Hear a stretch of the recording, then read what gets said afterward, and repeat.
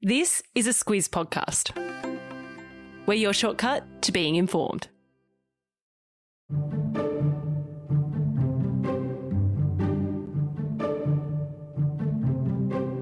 The Games are finally here. Of course, we're talking about the Tokyo Olympics. Delayed last year, it's been a long and tough road to get to the starting line. And whatever happens, it's set to be one of the biggest sports stories this year, so it's only fitting that we handball this shortcut to the team at Sport Today. They've spent a lot of time getting informed on Tokyo, so let me introduce you to Sam Ferris and Martin Gabor, the co-hosts of our daily sports news podcast, Sport Today. They'll give you the background on pulling off a delayed Olympics, how the Japanese public feel about it, what it will look like for the athletes and as a viewer, and the important stuff, our medal hopes, so those Aussie athletes to watch. Squiz Shortcuts is the backstory to the big news stories. Hello, it's Sam Ferris here. And I'm Martin Gabor. Gabs, we've made it, the big time. Squiz Shortcuts. How do you go handling the pressure? As long as no one can see my face right now, then I think I'm going to be just okay. Are you sweating bullets over there? Look, I've got a paper towel ready to go. Well, there's no turning back now. Let's get into it. The Summer Olympic and Paralympic Games were scheduled to start in July 2020, but, COVID hit. So in March last year, the decision was made to postpone the Games. It was a pretty big deal because it was the first time in the 124-year modern history of the Olympics that the Games were postponed. It sure was, and it was a huge bummer for many athletes, organisers, sponsors, and for the host nation, Japan. And that's because Olympics generally don't come cheap. When Japan was first awarded the Games, it said the Olympics would cost about US $7.5 billion, but expenses from the delay, like renegotiating contracts and putting measures in place to combat the virus, have blown that number right out, like way out. Yeah, there are varying reports on the exact figure, Gabs, but last December, organisers said the Olympics would cost $15.4 billion US. So, just a smidge more. And it's for that reason that the Japanese public hasn't been the Olympics' biggest cheer squad. Yeah, Fez, regular polling over the past few months has shown the majority of the Japanese public think the event should be cancelled or at least postponed. But in June, polling by broadcaster Fuji Television showed a shift in sentiment, with 30.5% of respondents saying the event should be cancelled compared to 56.6% in the previous month. That said, Gabs, there are still concerns around COVID. A poll by Kyodo News carried out over the same period found 86.7% of people were worried about another surge in virus cases as a result of the Olympics. So there's still a lot of unease over the health risks, as you say. Yeah, Fez, COVID is still very much a thing in Japan. In fact, Tokyo is under its fourth state of emergency now, and that's not due to end until August 22, so after the Olympics. Just last week, the city reported its highest number of new cases in almost 6 months. Now, Fez, there have been about 15,000 COVID-related deaths in the country, and while that number is relatively low compared to other countries like the US, UK or India, it's still not as good as most of its Asian neighbours. Which brings us to the obvious question, Gabs, vaccination rates. It's been a slow burner in Japan, but things are starting to ramp up. Yeah, Japan had a slow start to its vaccination program, but in May, a mass vaccination campaign was rolled out to really up the ante. As of July 11, just over 29% of the country's population has had at least one dose of the COVID vaccine, and about 18% have been fully vaccinated. So it's sure to be an interesting and very different Olympics. Let's get into what to expect right now. All right, so we've covered where things are at in Japan. Let's now set the scene in the Olympic Village. 15,400 athletes from over 200 countries are expected at the Tokyo Olympics and Paralympic Games, as well as 79,000 Olympic officials, journalists and support staff.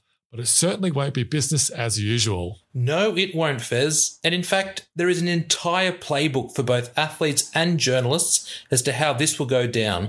And those who don't comply risk a range of penalties, including fines and even a permanent expulsion from the Games. Yeah, there are some quirky rules we'll get to in a bit, but first, are vaccinations a must to compete in the games, Gabs? Well, it's not a requirement for athletes, but the IOC president has said that 85% of the athletes and officials living in the Olympic Village will be fully vaccinated by the Games.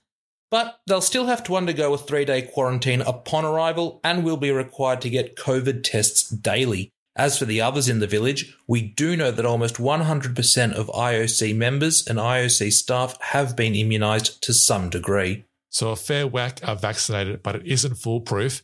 We know that as there's already been some COVID find its way into the Olympic Village. Yep, and this is one of the biggest concerns for Games organisers. A 60-year-old Nigerian team official was the first person to test positive while in the village.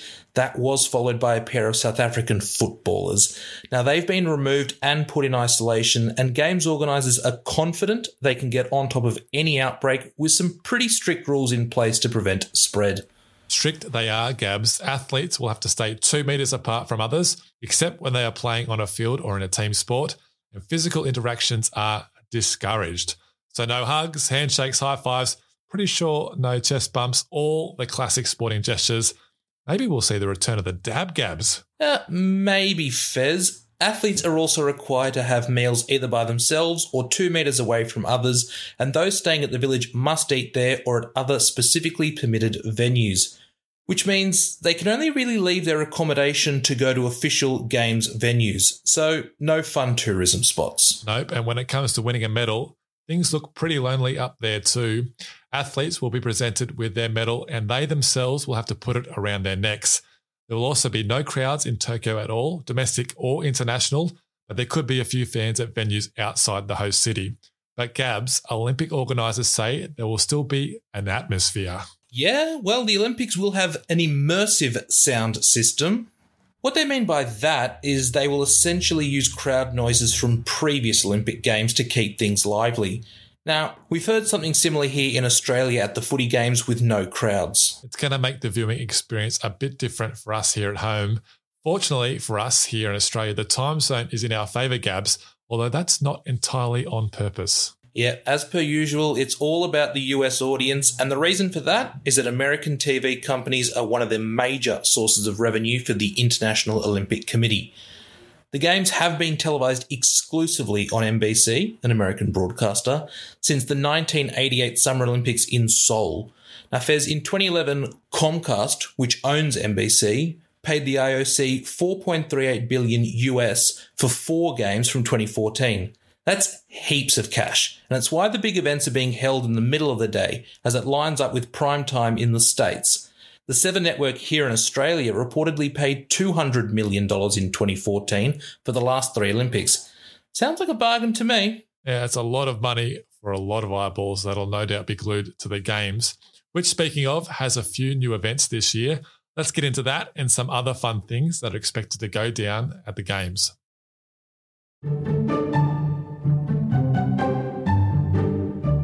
All right, getting right away from COVID now and the operations and into the Games itself. As is always the case, new Olympic sports have been added and removed over the years of the competition. And this year, Gabs, is no different. Yeah, you used to be a swimming teacher, Fez. So did you know that there used to be an obstacle swimming course? I didn't know that, Gabs, but as a swimming teacher, the main obstacle I watched out for was the warm areas of the pool. You want to stay away from them. Obstacle swimming, that's no longer around, but there are 5 new Olympic sports, which are baseball and softball, karate, skateboarding, sport climbing, and surfing. Fez, baseball for one is huge in Japan, so it's no real shock that it has made its way back for the Tokyo Olympics after a 13-year hiatus from the Games. Now, Fez, the IOC has said that happened because the best players would often skip the Olympics for the Major League Baseball season, which was on at the same time. Skateboarding, Gabs, is one that catches my eye. It's being added to the program for the first time, taking the street sport fully mainstream. Is that cool? It's heaps cool, Fez, and it's expected to do quite well when it comes to popularity, and it's already been approved for the Paris Olympics in 2024. Apparently, Nigel Houston, who competed in his first X Games as a preteen, and Mariah Duran, who won back-to-back gold medals at the 2018 X Games, are 2 to watch. Speaking of winning medals, Gabs, how is Australia expected to fare? Great question, Fez. A lot of focus will be on the swimmers, in particular the women. Emma McKeon and Ariarne Titmus are two strong medal hopes. McKeon was on fire in the water, if that makes sense, at the Olympic trials last month, while Titmus, well, she beat Olympic icon Katie Ledecky in the women's 400-metre freestyle at the 2019 FINA World Championships, which is no small feat given Ledecky had never been beaten in the event at an international level. So that's swimming sorted, Gabs. There's also high hopes for Sally Fitzgibbon, who won the World Surf League in Western Australia last month. And as we mentioned earlier, surfing will be a debut sport in Tokyo. And then there's Jessica Hull, who's been keeping busy smashing records over the past year. She sure has, Fez. Now, for those who don't know who Hull is, she's a 24-year-old distance runner.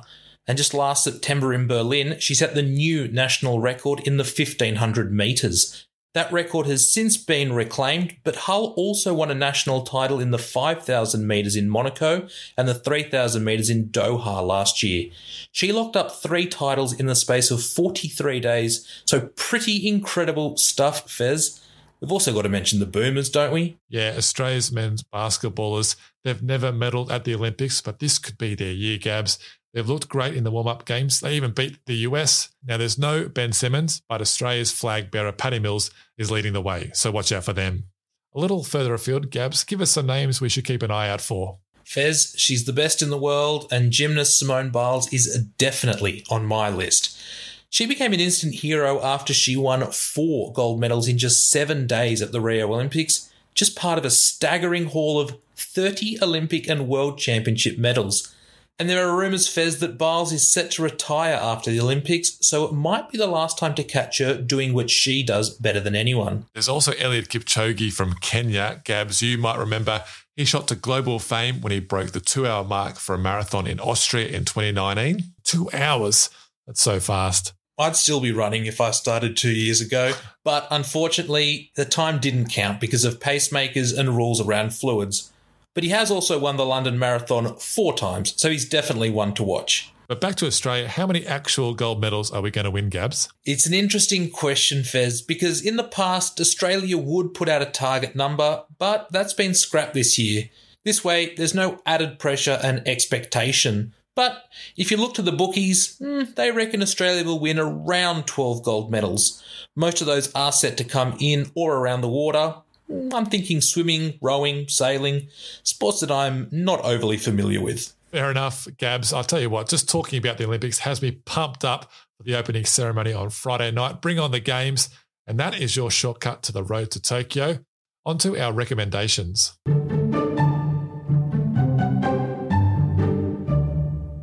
Well, we made it, Gabs. How are you feeling after that?